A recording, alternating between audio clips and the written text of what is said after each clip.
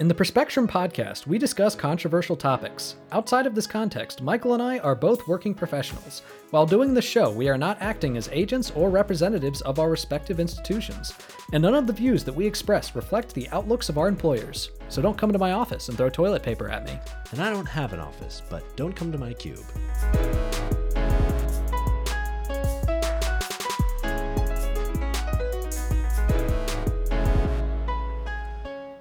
Welcome to the Perspectrum. I'm Nathan Seelove. And I'm Michael Bloom. And today we have some topics that are interesting and in-depth and not as depressing as our regularly scheduled program, but still quite depressing. We're going to talk about the 4 executive orders, or in some cases more memorandum, that Trump put out recently. Then we're going to talk a little bit about antitrust laws and some of the testimonies that happened in Congress this week. And then we're going to end the pod by doing an in-depth exploration of the third-party candidates this time around. So I don't know about you, Michael, but I'm excited about today. Yeah, I'm excited. This is going to be a good episode. Let's first get an update on the numbers, Michael. Yeah, sure. So last week, the world broke 20 million cases. So we're currently sitting at 20.2 million, which is an 8% increase over the week before, which is actually, that increase is actually down from previous weeks where we were like week over week increasing at 12 to 13%. So that's actually good news. And we've hit 737,000 deaths, which is a week-over-week increase of 5%, which is also down from the 7 to 8% we've seen over the past few weeks. And then we've seen a 10% increase in total recovered cases, which is down slightly from 16% from the last few weeks. But as of right now, 64% of total cases were recovered, which is up from 63% last week, so a little bit of improvement there.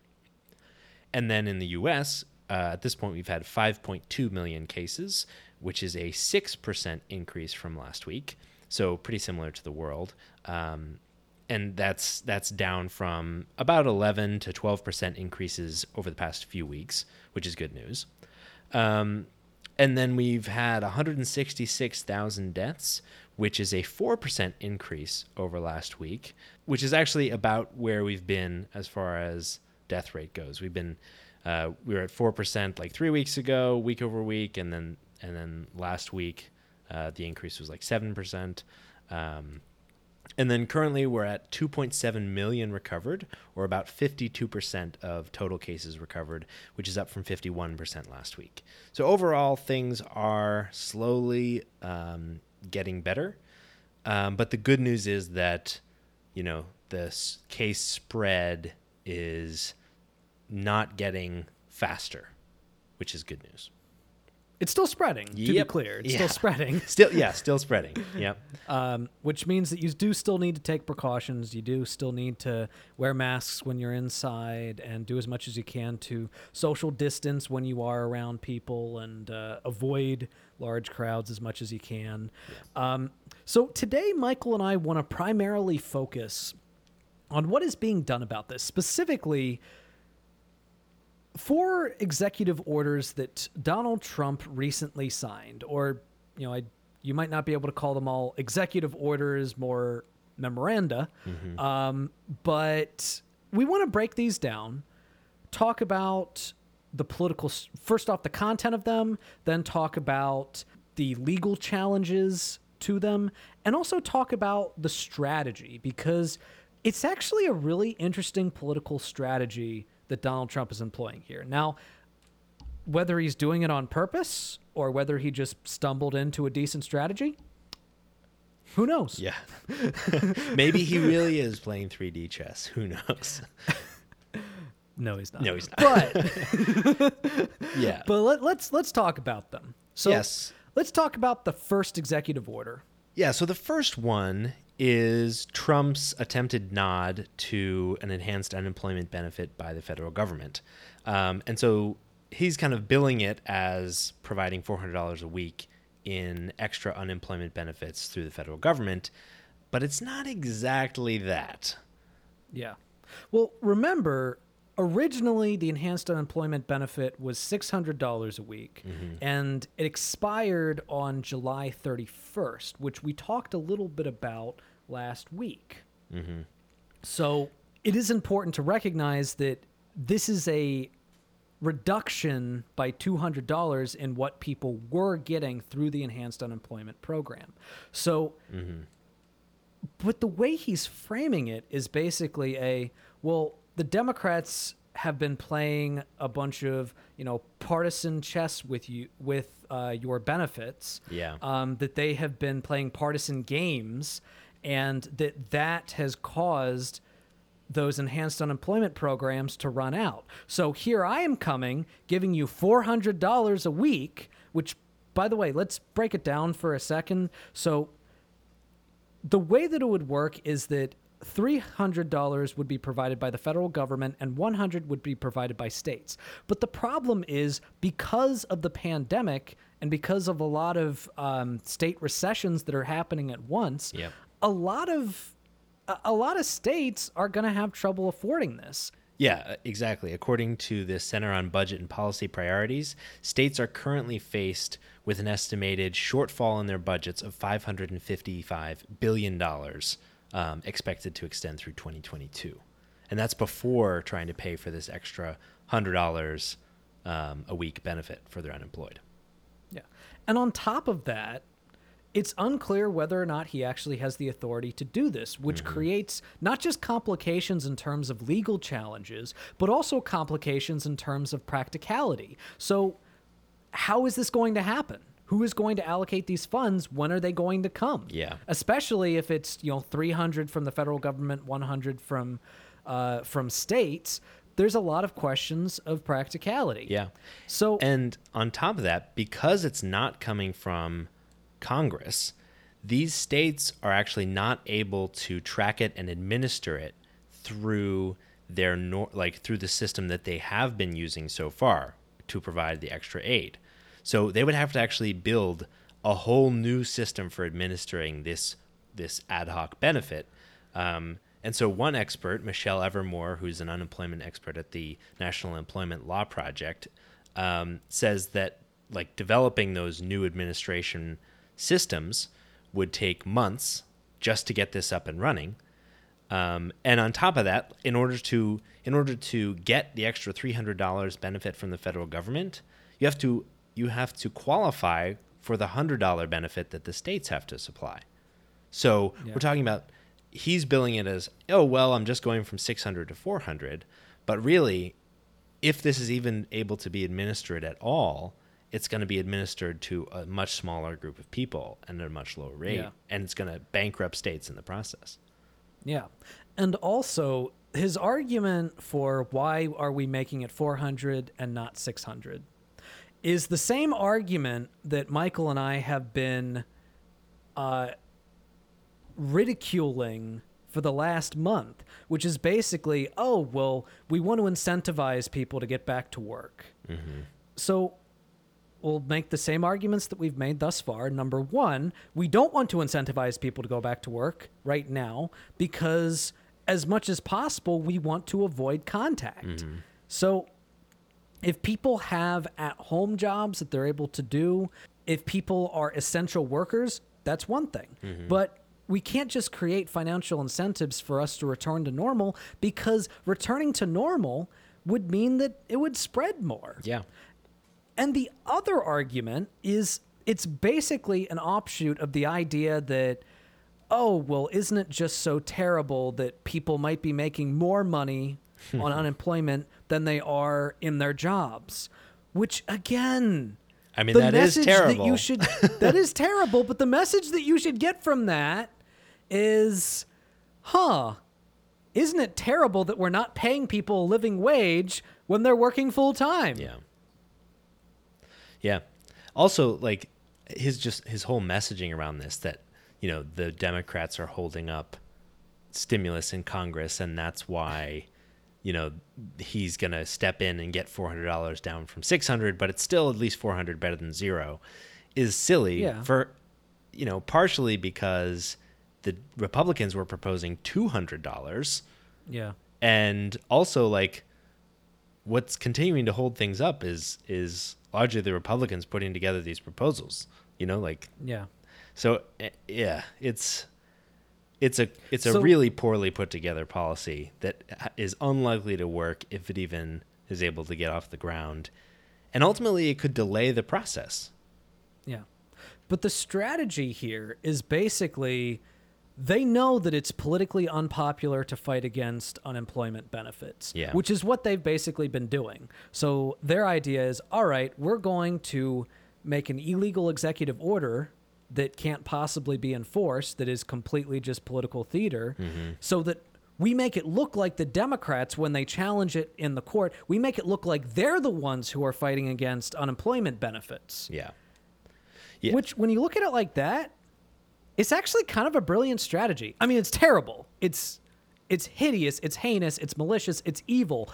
But it's a pretty good strategy if you're looking at it from a sociopathic, purely political strategist standpoint.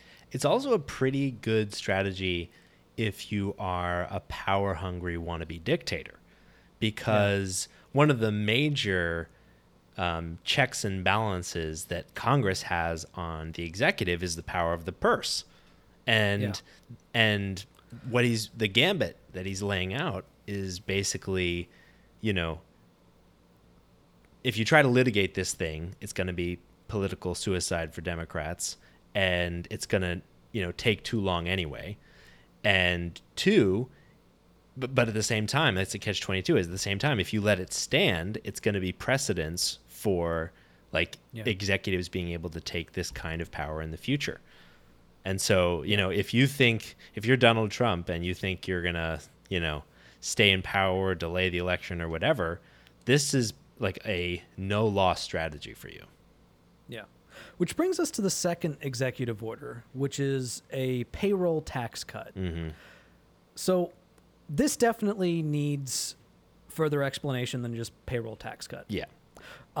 So basically, the idea is that he is instituting a tax holiday for Americans earning less than $100,000 per year. However, it is important to note that this doesn't mean that employers cannot still, take this out of your paycheck. Mm-hmm. It's basically just about whether or not the IRS is going to be collecting it. Yeah. Whether or not Social Security and Medicare is going to be collecting it in the first place. Yeah. So there's no actual mandate that you're not going to be paying this. Mm-hmm. It's just not going to end up actually benefiting anything. And even if you're not paying this, you are going to have to pay it eventually. Exactly.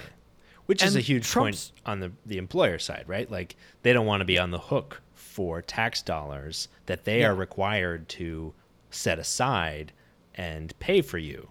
So ultimately, when this bill comes due, it's going to come due somewhere. And I know I'm sure employers are worried that they're going to have to foot it. And either way, even if your employer doesn't, you're going to have to save up for it.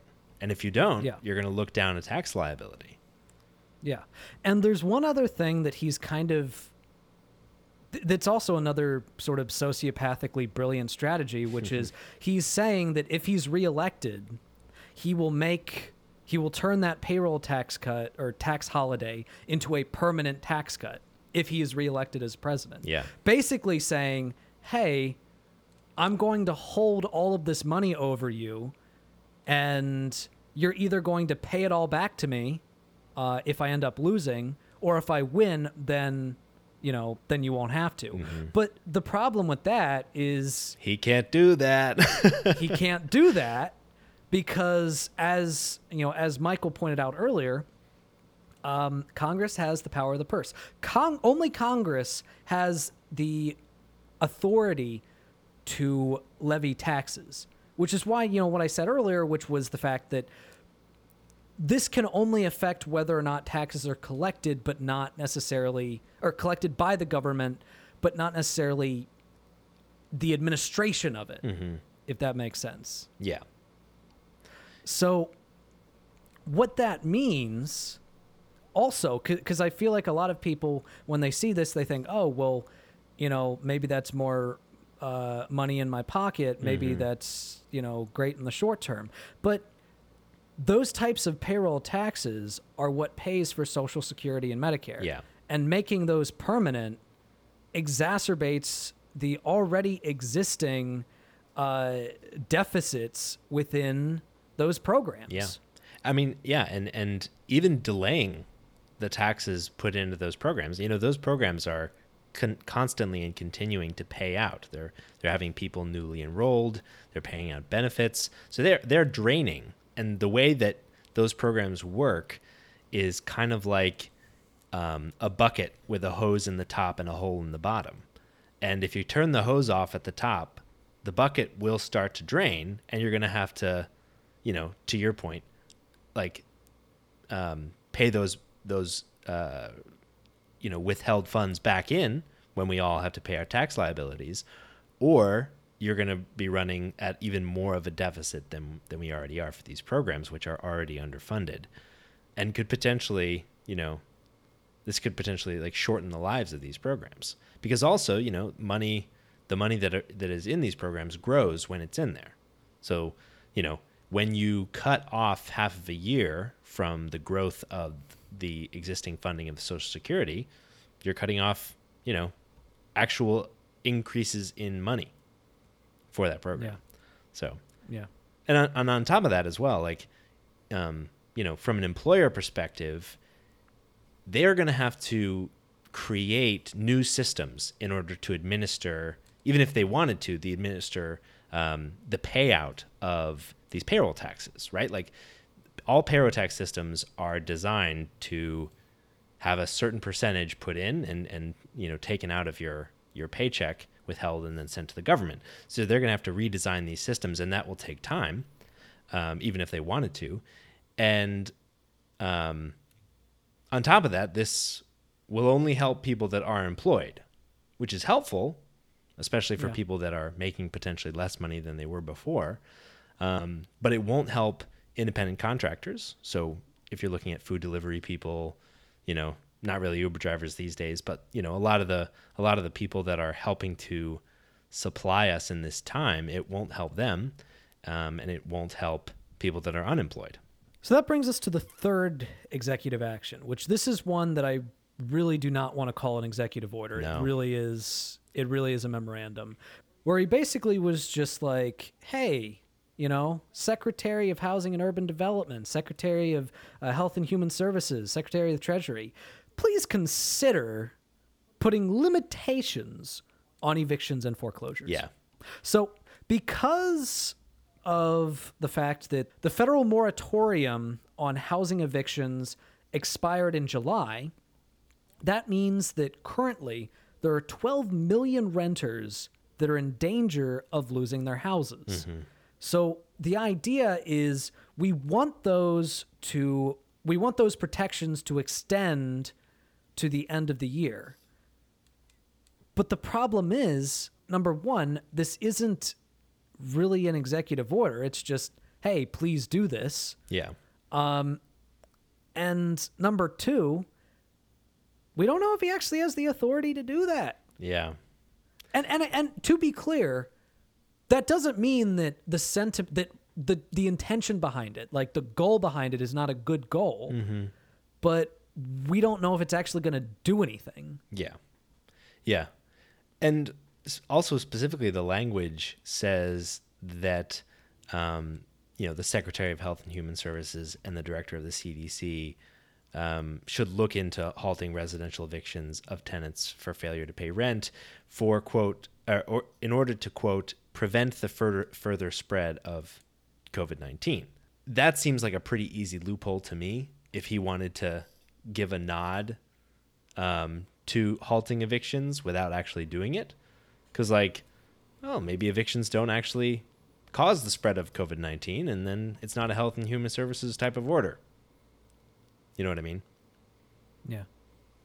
Yeah. And then that brings us to the fourth and final executive order, which was about keeping student loan interest at 0% and freezing loan payments, which, again, something that I agree with. Yep.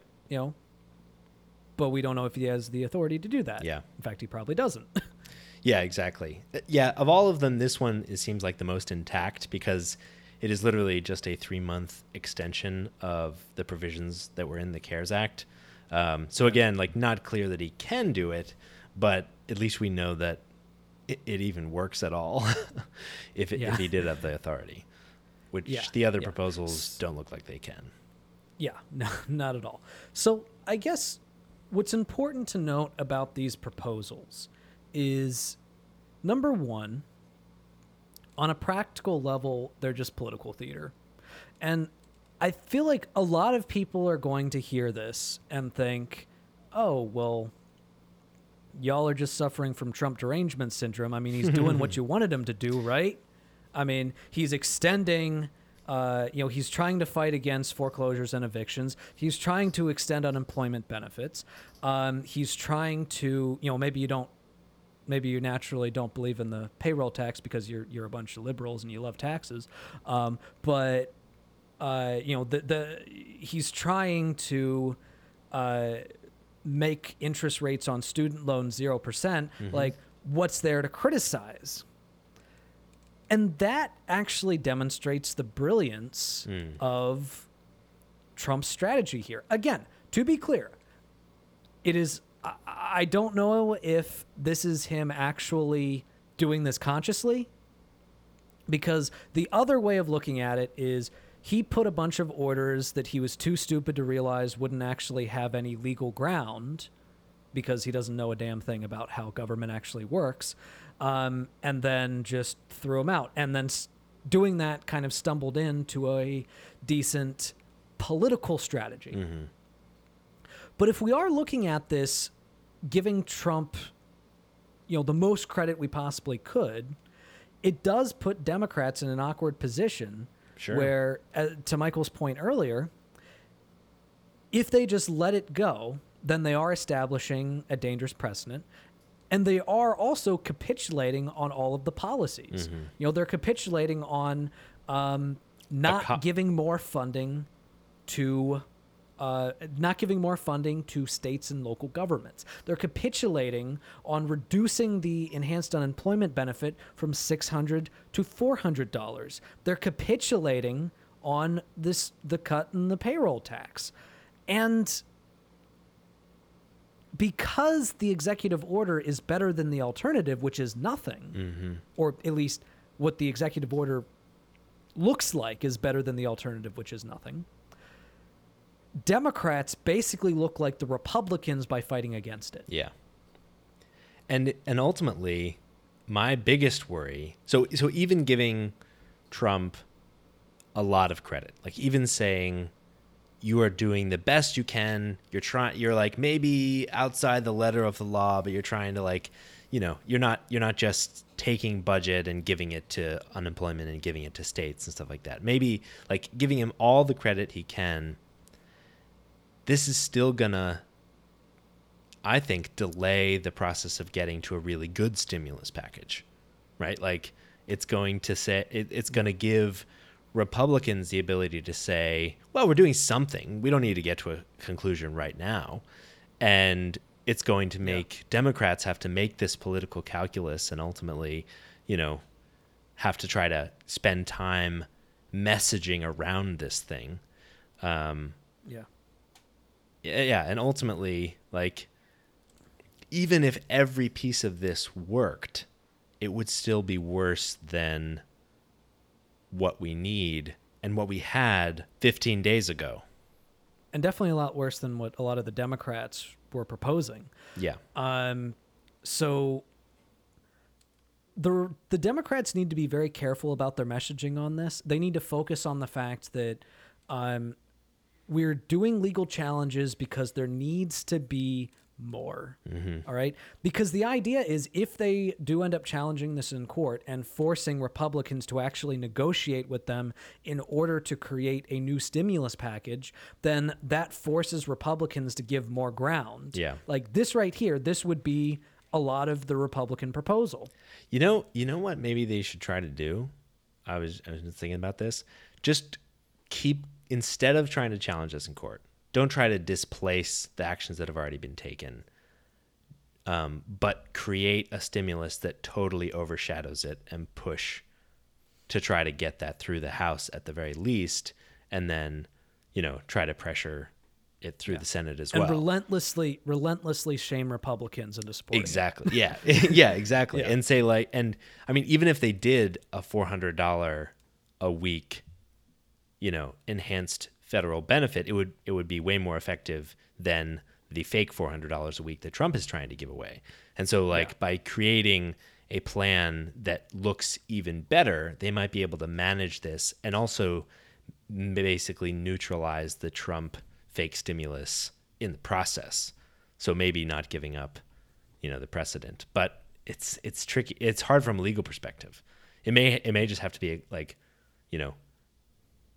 not even Congress, like some other group that might have grounds to, like a state or something like that might have grounds to sue for an injunction on these executive orders.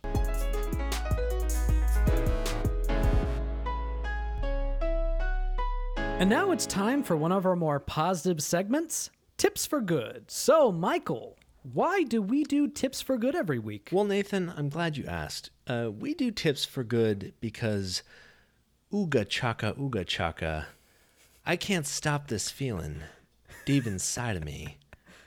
Girl, you just don't realize what you do to me.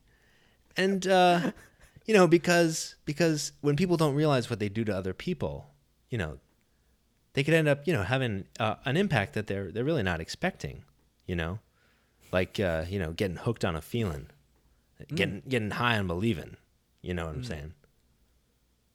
I'm in love with you. Yeah. That's really what I wanted to talk about today. And obviously also, to make the world a little bit of a better place. Oh, yeah. There's that. Yeah. There's that. So, Nathan, what is our tip for good today? Our tip for good today is another more practical tip that was inspired by some nefarious mail that I have received several times throughout the course of the last few months.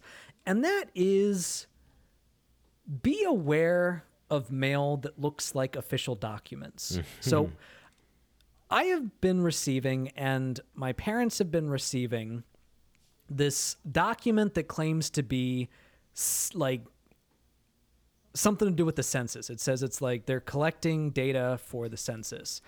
And it's actually just Republican National Committee campaign materials where they ask a bunch of silly, misleading questions like, do you believe that the fake news media has been unfairly talking about Trump's glorious successes? That sounds like an official census document to me. Yeah. No, and they say census on them. Like, they actually say census. So, first off, that shouldn't be legal, but the fact that it's happening means that you do need to be aware that if you get documents like that, you should look them up. You should look it up to make sure they're legit. Another example was something that happened recently, which turned out not to be a fake document, but it was a good thing we looked it up. My parents and I actually received these absentee ballots in the mail from this voter information organization.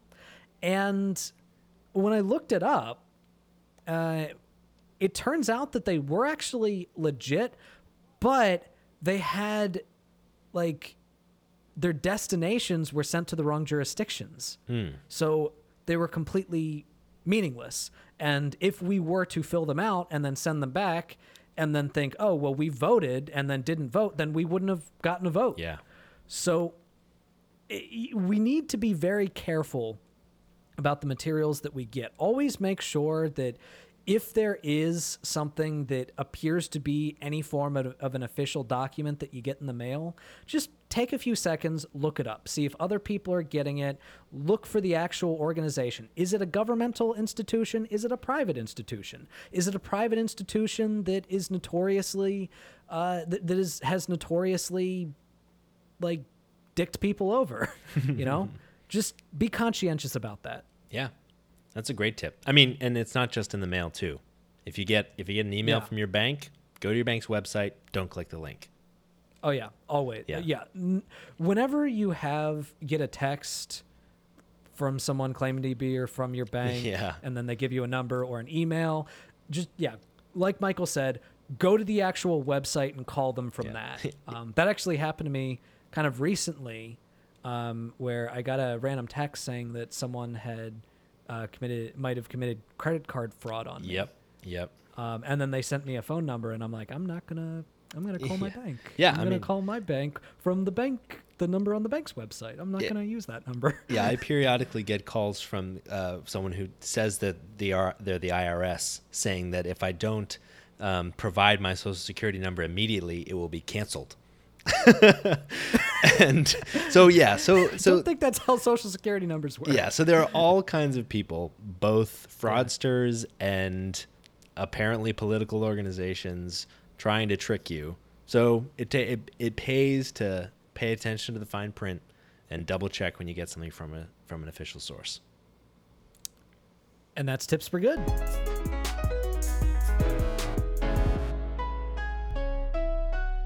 So now we're going to take a little bit to talk about antitrust laws. So, Michael, what has prompted this? Yeah, so the reason we're talking about this is because the week before last, the CEOs of the largest tech firms in the U.S. testified before a House Judiciary subcommittee focusing on antitrust for these particular corporations. So we had Mark Zuckerberg from Facebook, Jeff Bezos from Amazon, Tim Cook from Apple, and Sundar Pichai from Google. Don't you mean Tim Apple? Exactly. Tim cooked apples. And so, they video conferenced in to answer questions about anti-competitive practices. And so what we kind of wanted to do is spend some time talking about these particular issues, exactly what is being investigated, what's being done, and talk a little bit about antitrust in general and how it applies to these companies, because it's a big, important topic at this particular time in our economy. Yeah. So to start out, this is definitely a topic that's much more Michael's area of expertise and less mine. So I'm kind of be asking some questions, as the not necessarily as a layman, but maybe as a medium man. And you probably know more about it than you think. Yeah. So first off, if I'm to understand anti-competitive practices, one of the easiest examples to bring up when it comes to anti-competitive practices would be the existence of monopolies, or at least the use of monopolies in order to crush competition to ensure that one industry, or rather one organization, is able to control an entire industry and thus be able to price gouge, be able to set their own standards, and basically be the only place that you can go in order to, be satisfied within that industry. Yeah. That is like kind of the prime example that's kind of taught to people as they go through mostly college courses, specifically about history, because you learn about like the Industrial Revolution, the Rockefeller, Ford, Carnegie, Standard Oil, all that stuff. Yeah, and so we tend to think of antitrust as a big company that controls an entire industry and does terrible things. And so the government goes in and breaks it up into a bunch of much smaller companies, right? That seems to be like, that's like the archetypical case that we think of. Yeah. But in reality, there's a lot more nuance that goes into these laws, how they're administered, and the remedies that come out of them. So the idea that the result is always to break up a company is a little bit of a misconception, because there are lots of different results that could actually happen, and ultimately the point is to arrive at a better place, not a worse place, right? Like so one of the things about these tech companies is one of the ways that they provide a lot of value is by being kind of omnipresent, right? Like Google provides a bunch of value with its tech ecosystem. You know, when you have a Google phone and you have a Chromebook and you have a Google Home, all of these things can talk to each other seamlessly. They can interact. They can make your life cooler and better. And so we want, you know, companies to be able to add value to the economy by being big. You know, we don't want to just break up companies that are big. What we want is to stop specific anti-competitive practices. And so I think that's like the first most important distinction here is that when we talk about antitrust, we're talking about practices, not necessarily companies. And so, this can be found directly on the FTC's website. So that's the Federal Trade Commission, which is, along with the DOJ, responsible for administering and tackling antitrust issues. And on the agency's website, it says that one example of monopolization or an attempt to monopolize trade, which is the practice, is that it is unlawful for a company to monopolize or attempt to monopolize trade, meaning that the firm with market power cannot act to maintain or acquire a dominant position by excluding competitors or preventing new entry. It is important to note that it is not illegal for a company to have a monopoly or to charge high prices or to achieve a monopoly position by aggressive methods. A company violates the law only if it tries to maintain or acquire a monopoly through unreasonable or anti-competitive methods. So what are some anti-competitive methods that these companies might use in order to, crush competition? Yeah, totally. So a lot of them have to do with like either collaboration with other companies or, having so much influence over the market that you can control the behavior of people in the market or the industry upstream or downstream from you. So with the collaboration, the example that comes to mind for me is internet companies. So like I know that in a lot of the country, the only place that you can go to for internet is Comcast, which is a terrible organization. But when I lived in Iowa, there was no Comcast out there. Instead, it was Mediacom. Mm-hmm. So it was basically a geographic monopoly. And at one point, I was so pissed off at Mediacom because they randomly jacked the price up on me without telling. Yeah.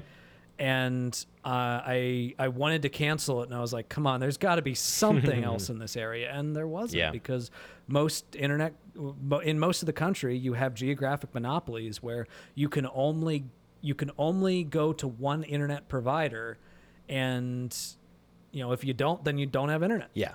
And if that was done by a group of companies coordinating independently of the government, that would be a prime example of a geographic monopoly. So you take the west side of the country, I'll take the east side of the country. We'll divide it up in the middle so we don't have to compete with each other, and we can totally control the market. That's a classic violation of antitrust law. Unfortunately, with internet companies, what has happened in many cases is that they have been granted exclusive use of broadband network lines. And so similar to like a utility, which runs power through the power lines and has exclusive access to that region, it's like a similar case with broadband companies. So in order to enter the market, you actually have to either lay your own lines or come up with a new technology, which is kind of what Verizon Fios is doing. They're like laying their own lines in specific regions and thus introducing competition. But it's a weird and crappy case with internet because they're not regulated like a utility, but they are granted monopolistic powers like a utility. So that is like the definition of crony capitalism. Yeah, it is a total mess. It is an absolute mess, which we could get into for forever. But importantly, like monopolies wouldn't necessarily have to be like corrupting a government organization, which is important. But some other examples are things like price fixing. So if you are if you're coordinating with competitors to fix a high price, Hostile takeovers. So if you are going around and buying up a bunch of competitors in order to consolidate market share in a specific company, that's another example. Dumping is a big example. So that is where you as a company intentionally sell products at a loss to drive competitors out of business. And when they go out of business, you have their market share and then you raise prices again. So those are a few examples. And an important thing that unites all of those, two important factors. One is market control.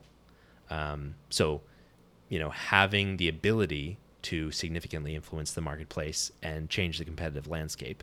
And two is harm to consumers, which over the last 40 to 50 years of antitrust jurisprudence has gained a lot of importance.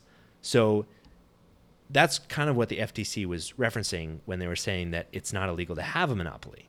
If you have a monopoly and you're a good company that is paying attention to the needs of consumers, you are, not excluding new market entrants. There just don't happen to be any. You're not price gouging. You're not, trying to drive anyone out of business. Then you can be a perfectly acceptable monopoly. And so really the big question in a lot of these tech cases is, are these tech companies, taking actions and, using anti-competitive practices in a way that ends up harming consumers? And so with that, I'll kind of transition over to talking specifically about these tech companies, because I think in a lot of ways they're kind of natural monopolies. Not that they, there could never be two companies that are the best browsers, but in kind of just the way that things have worked out, it just so happens that Google is the only browser that you or I would care to use. And yeah, I mean, no one uses Bing. Like everyone is universally ridiculed if they use Bing. Yeah. You know? I mean, ask.com. I haven't even used that in like 10 years. I don't even know if that still exists. Yeah. So kind of by virtue of the fact that Google is a lot more a lot more efficient, a lot easier, it's kind of just naturally become the, one-stop shop for everybody. Yeah. Yeah. And it's interesting because to me, when I think about antitrust and these companies, at first, I think really two things. One is, well, of course they're monopolies. Facebook was the first, well, I guess the second, but the best at the time real social network. It makes sense that it would be a monopoly. It's used by 40% of the globe. And it kind of makes things a little bit easier because you have one place where you can go to talk to socially network with all your friends. Yeah. Although apparently the younger people aren't using Facebook anymore. No, that's true. I recently discovered that with my students who are only 4 years younger than, some of them are 4 years younger than me, but apparently that's enough. They're all on Instagram and TikTok, although not for much longer, unfortunately. I mean, we'll see. But you're right. It is a little bit strange to think of Facebook as a monopoly on social media because now people are starting to gravitate away from Facebook. But you will notice that the people that are doing this investigation are really only using Facebook and Twitter. And so, but the second thing I think, aside from, of course, these companies are the main players. They're the fixtures of our lives. They control a tremendous amount of our economy, $5 trillion. And the second thing I think is, well, I wouldn't want to break these companies up because I get a tremendous amount of benefit from the fact that they're all connected.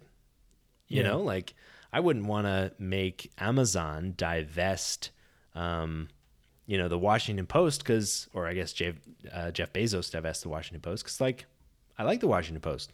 I don't want someone else to run it and ruin it. And, I like getting same day delivery. The fact that Amazon runs its own distribution network is pretty important. Although, to be fair, the Washington Post was perfectly fine before Jeff Bezos took over it. Oh, sure. Took it over. Yeah, that's definitely true. But with how quickly great papers get turned into crappy papers when private equity firms buy them and squeeze the juice out of them, I'd be worried if someone else were to own it. But yeah, so I think the important thing to take away to start is just that I don't think anyone's really talking about taking these companies and destroying them, dividing them up. They're way too important to our economy, to our lives, and to us as users. But the House Judiciary Subcommittee was interested in very specific practices, and they spent like a year gathering evidence in advance of this meeting with these CEOs.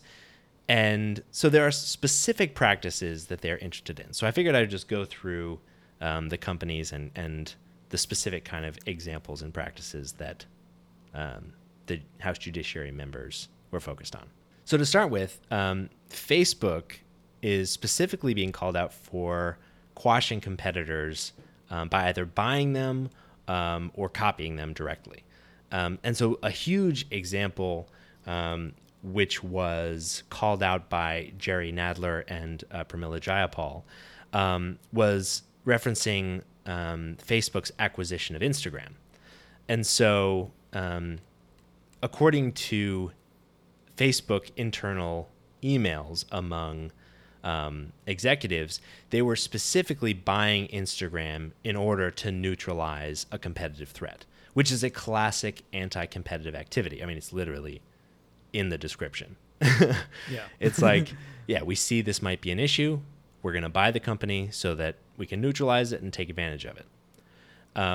And one example that Pramila Jayapal specifically called out was discussing an email in which Mark Zuckerberg told the founder of Instagram in the process of negotiating the purchase of the company that Facebook was building a copycat camera service, and that apparently, according to the evidence that the House subcommittee had gathered, the founder of Instagram confided in one of the investors at the time that he feared that Zuckerberg and Facebook would go into, quote, destroy mode if he didn't sell Instagram to him.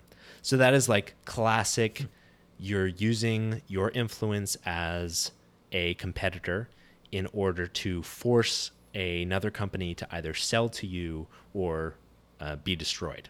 It's like a classic Destroy example. mode. Yeah. Dude, he's already made fun of for being robotic. Did he have to frame it as destroy mode? And I can make that joke because I'm autistic. Yeah, fair enough. So that's like a very specific example of activity that you shouldn't do. Now, to be fair, the FTC did approve the acquisition of Instagram by Facebook at the time, which makes, you don't want to be dealing with retroactively charging a company for something that you gave them permission to do. But a big part of this investigation was figuring out what these practices are, finding examples, and putting these companies on notice, as well as our internal agencies on notice that they have got to keep a much closer eye, and they'll be expected to prevent these kinds of practices. So Google had a similar allegation about its practices that were designed to prevent competitors from developing products that would supplant Google products. They specifically talked about stifling innovation and requiring that people who wanted to be on the browser would basically have to pay for it, which I think is a reference to requiring search engine optimization and the fact that that Google tends to use its incredible access to data in order to remove competitors, but also to give preference to its subsidiary products. So if you think about, any time you may have looked on Google for a way to find your, to navigate anywhere, Google Maps probably came up and Waze probably came up, both Google companies. If you were searching around for a phone, they own the Android platform.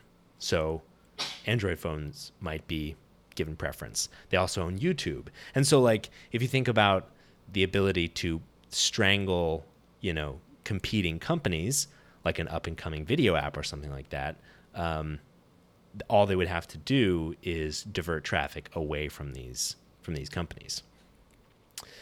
And Amazon was charged with kind of a similar monopolized restraint of trade, specifically about taking advantage of third-party sellers. So using the data that Amazon has about third-party sellers to copy products that are starting to do well and then sell them themselves as a private label. And even actually shutting down third-party sellers that are getting too successful. So basically,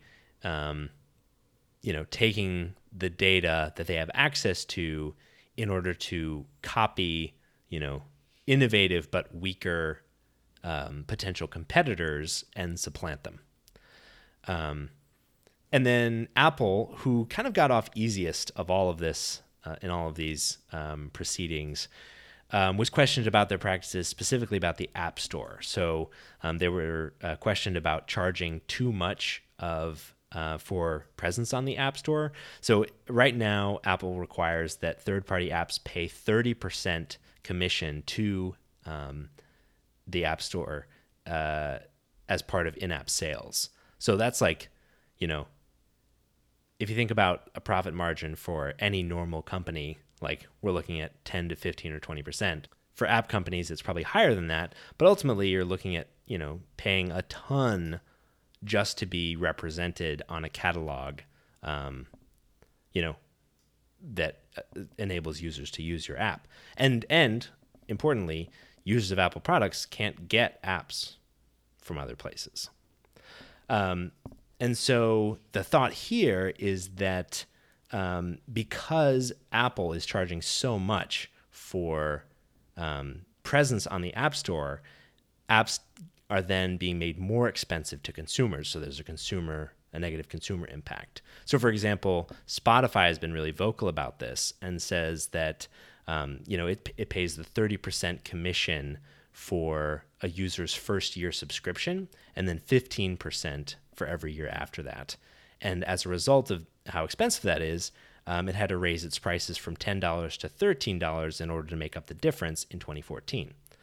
So basically the idea here is that because of their monopolistic position, they are driving up the price for consumers. So it's kind of like price fixing, but not quite. It would be called something closer to a monopoly rent, basically. So ultimately, it's not clear where this investigation will lead. And, it's probably not going to lead directly to any specific regulation.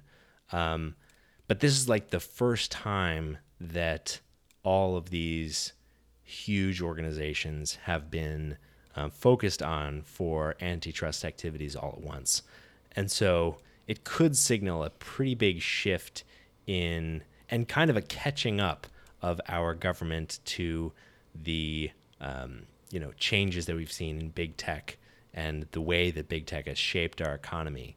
And so hopefully we'll see some of these anti-competitive practices that are almost definitely harming consumers. Hopefully we'll see those kind of stamped out in the near future.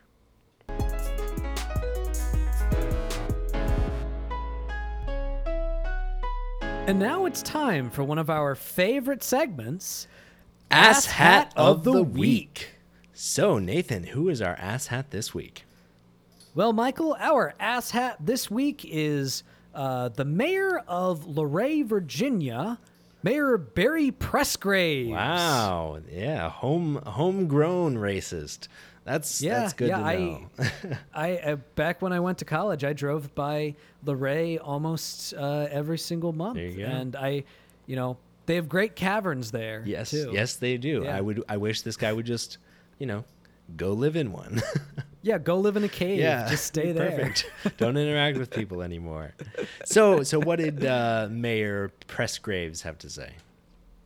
Well, to put this into context, it's been increasingly clear that most likely Joe Biden is going to be choosing a woman of color to be his vice presidential candidate. Now, he hasn't confirmed that, but there's a lot of speculation about it, and most of the top contenders for his ultimate VP pick are women of color.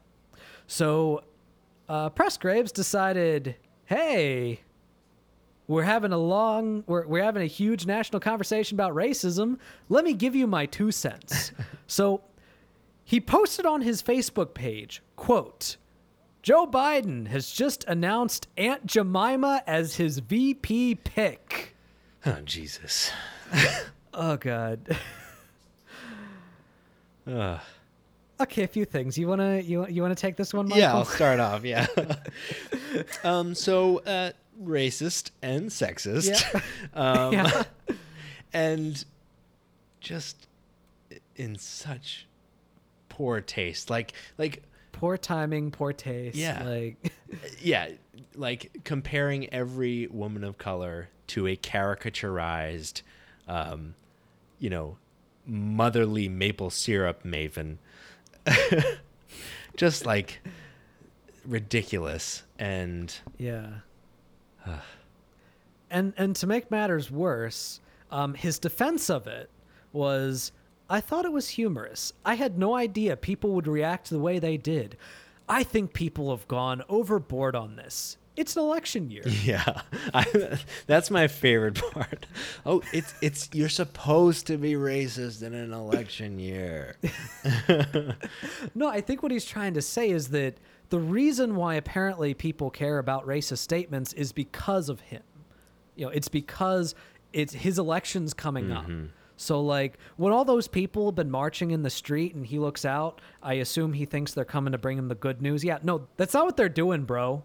Yeah. They're talking, they're advocating against, systems that hold people of color in oppressive circumstances and have done so for the last, since the founding of this country. Yeah. And the fact that, number one, you said it. And look, if you had said it, and it was a mistake that you hadn't thought about. Maybe you were drunk that night. I don't know. And then you released an apology talking about how it was in poor taste. It was terrible. And, maybe make an important point about how we need to fight against racism in all forms, especially in the state of Virginia. Mm-hmm. That would have been one thing. But the fact that he's trying to defend it by saying, oh, no, people don't actually care about racism. They care about me. Bro, shut up. He's specifically saying that people are overreacting and it's not that big of a deal. And it's this ridiculously frustrating narrative that, I'm just being a little racist. Don't be so uptight. It's just centuries of oppression that I'm making a joke about. What are you being all sensitive for? Just and the fact that he's a leader of, a city makes it, even more inappropriate and awful. I wonder if a person had walked up to him and said men are garbage, I wonder if his response would be, #not all men. So congratulations to Mayor Pressgraves for being our asshat of the week.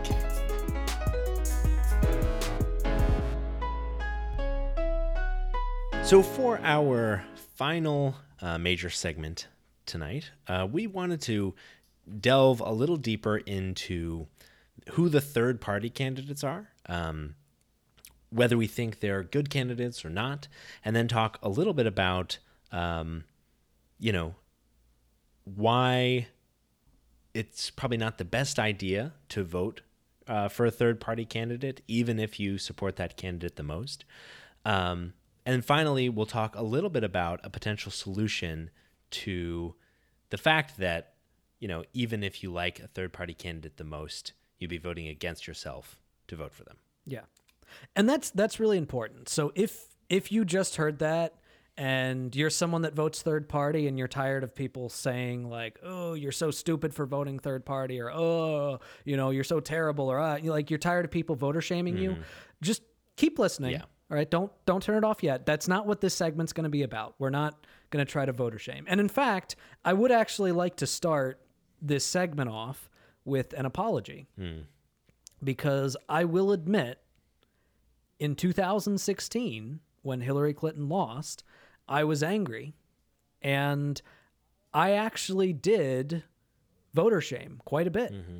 And in fact, I was very angry at people that voted for Jill Stein, voted for Gary Johnson.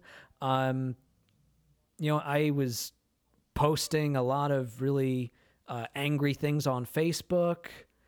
And look, I still believe that I believe that I was right to vote for Hillary Clinton instead of Jill Stein. And I do believe that, it would have been better if the people that had voted for Jill Stein had voted for Hillary Clinton. But there are a lot of important facts to bring up when it comes to the decision to vote for third party. Yeah. And the most important one, before we get into the main meat of this segment, is the fact that shaming someone for voting third party is operating under the assumption that if they didn't vote for that third party member, they were definitely going to vote for the candidate that you wanted them to vote for. Sure. And that's not necessarily always the case. Now, you might hear that and think, okay, with Jill Stein, I mean, wouldn't your second choice naturally be Hillary Clinton? I mean, she was to the left of Hillary Clinton, so wouldn't you think that Hillary Clinton would be better than Donald Trump? And for some people, maybe. But Nate Silver of 538 actually had this really interesting breakdown discussion where he was taking an analysis of pre-election polls and national exit polls, and basically making the argument that based on that, the breakdown would have been closer to if it was just a two-person race. 35% of Jill Stein voters would have voted for Clinton. 10% would have voted for Trump. But 55% of them just would not have voted. Yeah. And if that's the case, if a third-party candidate is pulling people out to vote that would have otherwise stayed home, that are usually not participants in the political process, then that's not necessarily a spoiler effect, because they wouldn't have voted for that candidate anyway. Totally. Yeah, and we'll talk a little bit more about what exactly spoiler effect is, in case you're not familiar with that term. But I think, yeah, to Nathan's point, the important thing to kind of take away is that functionally, voting for a third party might be pretty similar to staying home. But, it's not staying home, and it is an important signal. And also keep in mind that those people that would have otherwise stayed home, there are other elections that happened that year. Yes, exactly. There are other elections that they would have voted in. And if you look at the comparisons between, years when it's just a Senate race versus a presidential race, we know that people are much more motivated to turn out during a presidential year. So the fact that, a Jill Stein voter with an alternative of nobody turned out and voted probably for, another set of candidates as well on that ballot is a good thing. Yeah. So we want to put all of that aside, though, for a second. And we just want to look at the candidates this year,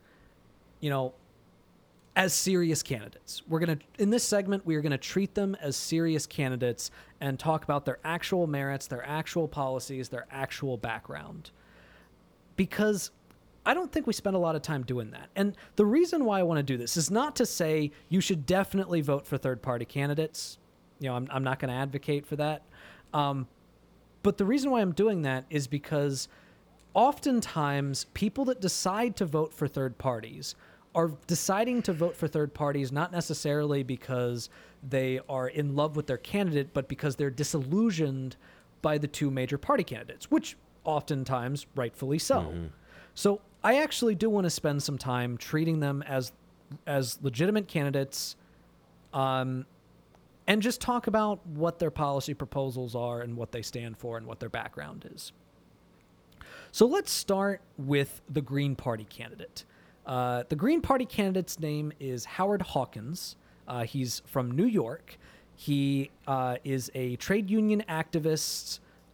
He has done environmental activism. He was actually drafted into the Marine Corps during the Vietnam War, even though he was heavily involved with anti-war protests, although apparently he wasn't ever deployed. He has run for he has run for positions on 24 occasions. And these positions have ranged from governor positions, from Senate positions, and they've all been unsuccessful. And his whole background is focused a lot more on the activist side of politics, which is absolutely valuable and absolutely important. One thing that I think that I found very interesting that I definitely had no idea about is the fact that he actually worked on the Bernie Sanders campaign in 1972. So a history of being on the right side, I guess. Yeah, history of being on the right side, exactly. So a few things that I also want to establish about him. So I really did not like Jill Stein as a candidate. And it wasn't because, I mean, okay, I will admit part of it was probably because of the fear of her being a spoiler candidate, but there was also a lot of substantive reasons. You know, one of the biggest ones was the fact that she had never held any elected office. And another huge one for me was the fact that she had used some anti-vax rhetoric in the past. And there are a lot of Green Party candidates that have done that because sometimes people that support the Green Party do kind of operate under that assumption of vaccines as being potentially corporate evils. So I was a little bit concerned about that for Hawkins, but I looked it up, and it turns out not only is he not an anti-vaxxer, he actually supports mandatory vaccines for children under 18 in order to protect children that are either too young to get a vaccine or are not able to because of health reasons from potentially getting other deadly diseases, which, great. You know, I 100% support that. So that's a huge 180 from Jill Stein. Also looking at what he supports on his campaign website, he supports the Green New Deal, which, I mean, considering the fact that he's from the Green Party, that is not surprising whatsoever. He supports restoration of net neutrality. He supports a wealth tax. He supports a $2,000 a month UBI for the remainder of the COVID epidemic. He supports Medicare for all. I mean, in a lot of ways, his policy platform does mimic Bernie Sanders. So on policy, I would say that he is definitely a lot more in line with my own beliefs. I would say that based on his merits, he has a lifetime of grassroots movement organization. My biggest criticism of him, though, is the fact that, you know, he has never held elected office, which, to be fair, that is not for a lack of trying. Which might actually even be worse. Well, not necessarily, because each time he has run as a Green Party. And based on the way that the system is set up, Yeah, fair enough. like, it's set up specifically so that someone like him cannot win. And it's not necessarily based on merits. It's just because he is not capitulating to the two current established major parties. So that is Howard Hawkins. Let's talk about the Libertarian candidate. So the Libertarian candidate is Jo Jorgensen. So Jo Jorgensen is a academic. She is a libertarian activist. She is actually the first female candidate that the Libertarian Party has ever nominated for the president for president. So that's interesting. She did have a failed House of Representatives run in 1992, in which she got 2% of the vote. but again, she was running as a third-party member, and this was in South Carolina's 4th District, by the way. And that's really her main political experience thus far. So there's less about, I was able to find less about her background than I was about Hawkins. So that's a little bit concerning. But let's talk about her platform for a sec. One of the issues that I have with her platform is when you actually look at her website, it's super general and not at all specific, which I think is on purpose because libertarians really do try to draw from both leftist circles and right-wing circles because they do have that oftentimes culture and social liberalism, but the economic conservatism. So, for example, when I look at her website and the way she discusses healthcare, she basically just says that Democrat and Republican policies over the last 50 years are the reason why healthcare has become so expensive. And basically all she says is we can reduce healthcare price by 75% by allowing real price competition. What the hell does that actually mean? And one thing that was actually surprising for me, so that's what she is presenting on her website. But I did some more digging and I found an actual legitimate proposal that she had for healthcare that I was pleasantly surprised by. So her proposal is basically putting money directly into the hands of the American people for healthcare and then allowing them to spend that money on whichever private companies they happen to choose. So kind of like a UBI, except it's specifically for healthcare, and you're allowed to keep anything that you don't spend. So that is interesting. I don't agree with it. That's not the way I would build a healthcare system. Yeah. But I would say that's better than what we have right now. And it's at least creative. It's creative. It's a lot more nuanced as far as libertarian policies go. Yeah. So I would actually, even though I disagree with that, I would give her mad credit for at least thinking about it, at least coming up with a legitimate plan that in some ways might actually make things better. Some other issues that I have with her stance on poverty is basically that the reason why poverty has been exacerbated is specifically because of governmental poverty fighting programs, which, again, that doesn't take account the fact that wages have not kept up with inflation over the last several decades.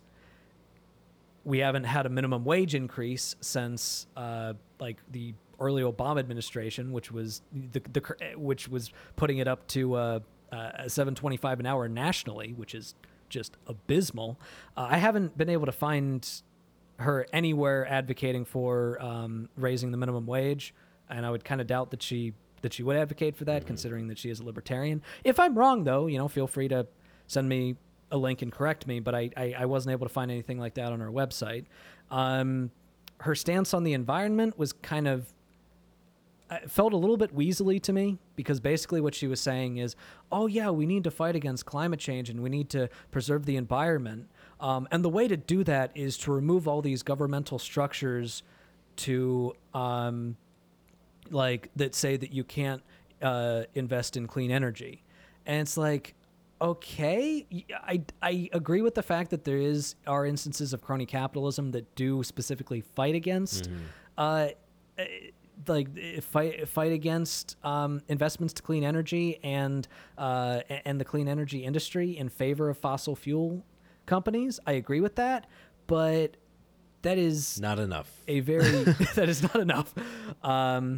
Her thing on taxes is really vague as well, basically saying, oh, well, whenever you increase government funding, it always leads to an increase in tax rate. Well, that's not a very nuanced way of looking at it, because there are lots of different taxes. And are we talking about taxes on the middle class, taxes on the rich? Well, Joe Biden is specifically advocating against tax cuts for, corporations and billionaires and actually increasing taxes on them, but specifically advocating for not raising taxes on the middle class. So I don't know, that seems a little bit intellectually dishonest.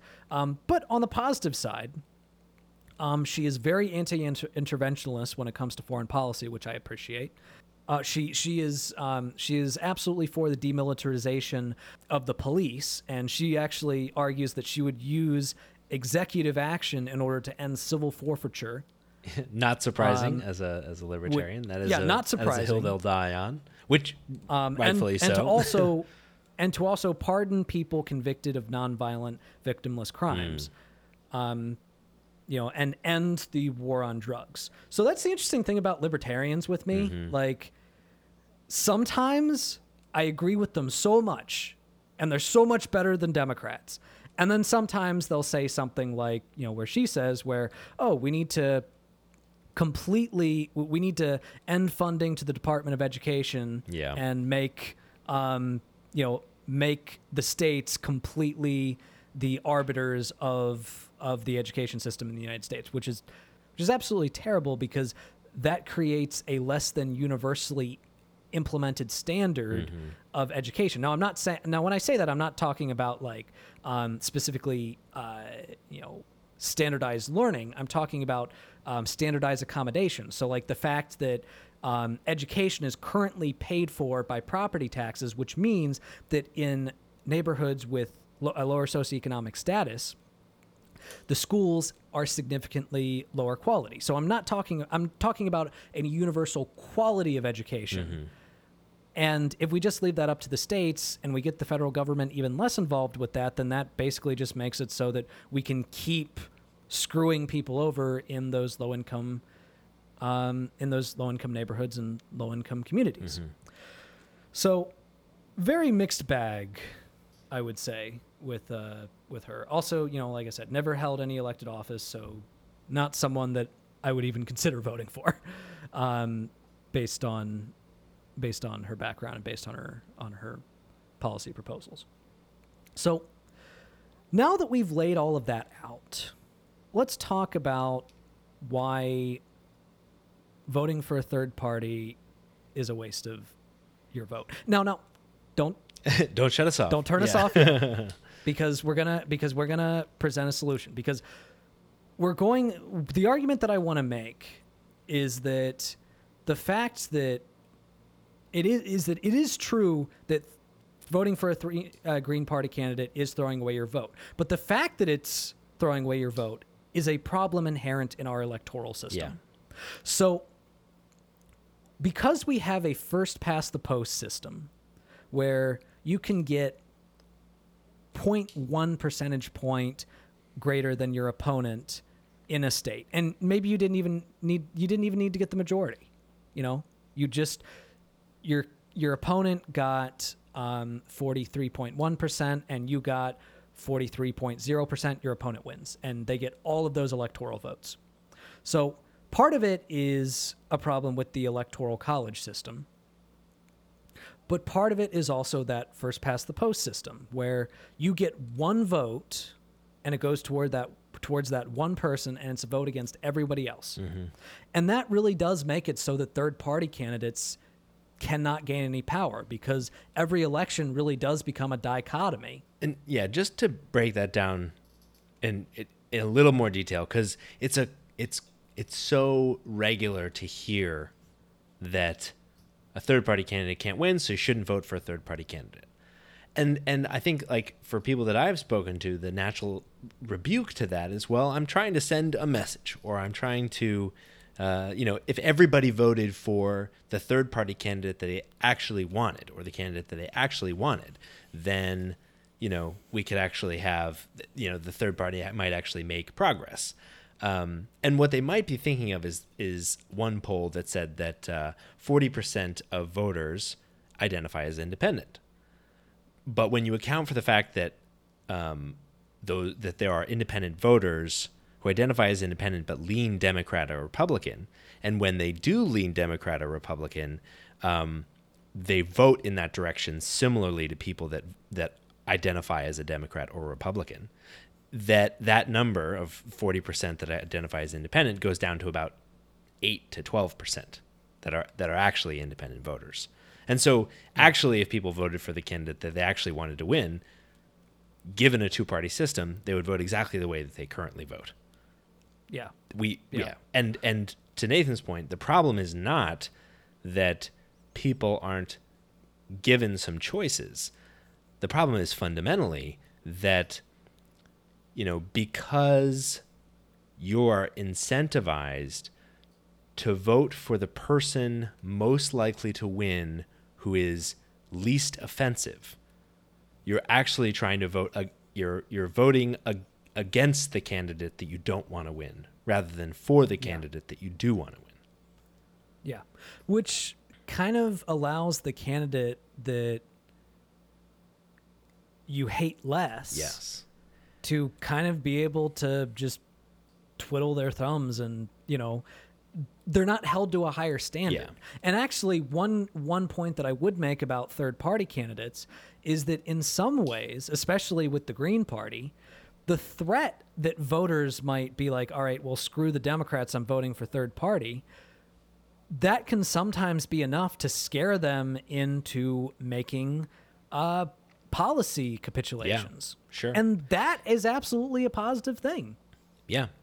But the one thing that I want to bring up here, and this is actually something that Howard Hawkins brought up, and this is probably the best response I've ever heard to the accusation of spoiler candidates. So he was asked about this, and his argument was basically that, well, the reason why I would be a spoiler candidate is because of our current electoral system. Yeah. But the Green Party has had a part of its platform ranked choice voting and a national popular vote for years, and neither party has been willing to adopt that. The Democratic Party has not been willing to adopt that. So we are proposing a solution to the very problem that you are claiming that you are worried about, but you're not willing to accept that solution. So the natural conclusion one could make to that is the reason why you're against that is because you want to stay in power. You want to make sure that this party institution stays in power. And this goes back to one of the points that I've made on this pod over and over again, and that's the fact that political parties are a means to an end, and that end is policy. I really don't care if this helps the Democratic Party as an institution or hurts the Democratic Party as an institution. I care about policies. And if helping the Democratic Party helps to create more policies, then yeah, I'll help the Democratic Party. Yeah. But if a system like a ranked choice voting system could potentially put in some more people that I think have the right views, then that makes more sense. Yeah. And it gives people the opportunity to vote for who they want to vote for. So let's talk about what ranked choice voting actually is, how it functions. Yeah, sure. So the way ranked choice voting functions is on the ballot, there's a list of all the candidates, and you rank your first choice, your second choice, your third choice, your fourth choice, so on. And there are several rounds of vote counting. So in the first round, they see if anybody has a majority of first choices. And if no one has a majority, then they go to the second round. And what they do in the second round is whoever had the least first choices, their second choices get counted as votes. And they keep cutting people off until one person has a majority, which means that if you were to vote for a third party, say you wanted to vote for the Green Party and your second choice is a Democrat, you could vote for that Green Party as your first choice. And then if like 5% of people listed their first choice as the Green Party and that ended up getting eliminated, then your vote would then cast towards the Democrat. Yeah. So you didn't throw your vote away because it still went towards someone that had a chance of winning. And you were still able to send your message that you prefer the policies of the other candidate, and in fact even provide a better set of information to the candidates and to the electoral system that they can then try to tailor their policies to. What you said was, I prefer all these policies. Second to that, I prefer these policies, and I would prefer the policies of this other candidate least. Yeah. So the bottom line is, this is something that if you hate the two-party system, which almost every single person I talk to, Democrat, Republican, Independent, they all hate the two-party system. This is how you reform it. And the people that are standing in the way are the people that have power because of this system. Yeah. They are Democrats and Republicans. So we do need to start holding those people accountable. So start demanding that your elected candidates address this. Force them to take a position on it. Call your representatives and ask them if they have a position on it. And if they don't have a position on it, call them again the next week. And if they still don't have a position on it, call them again the next week. Show up to a town hall and ask them, do you support ranked choice voting? And force them to take a position on it, because in a lot of ways, this is a no-brainer issue. Yeah. I feel like this is an issue that Democrats, Republicans should all be able to get behind. Yeah. And because it doesn't, it really does not infringe on anything except the power of the established parties. yeah, exactly. And, there are some political commentators who are making arguments that it's actually a weaker system. But what I've found is with every single one of those arguments, when you actually look deeper into it, it's a problem that we already have as part of our two-party system. Yeah. It's just disguised with the false choice of only two parties.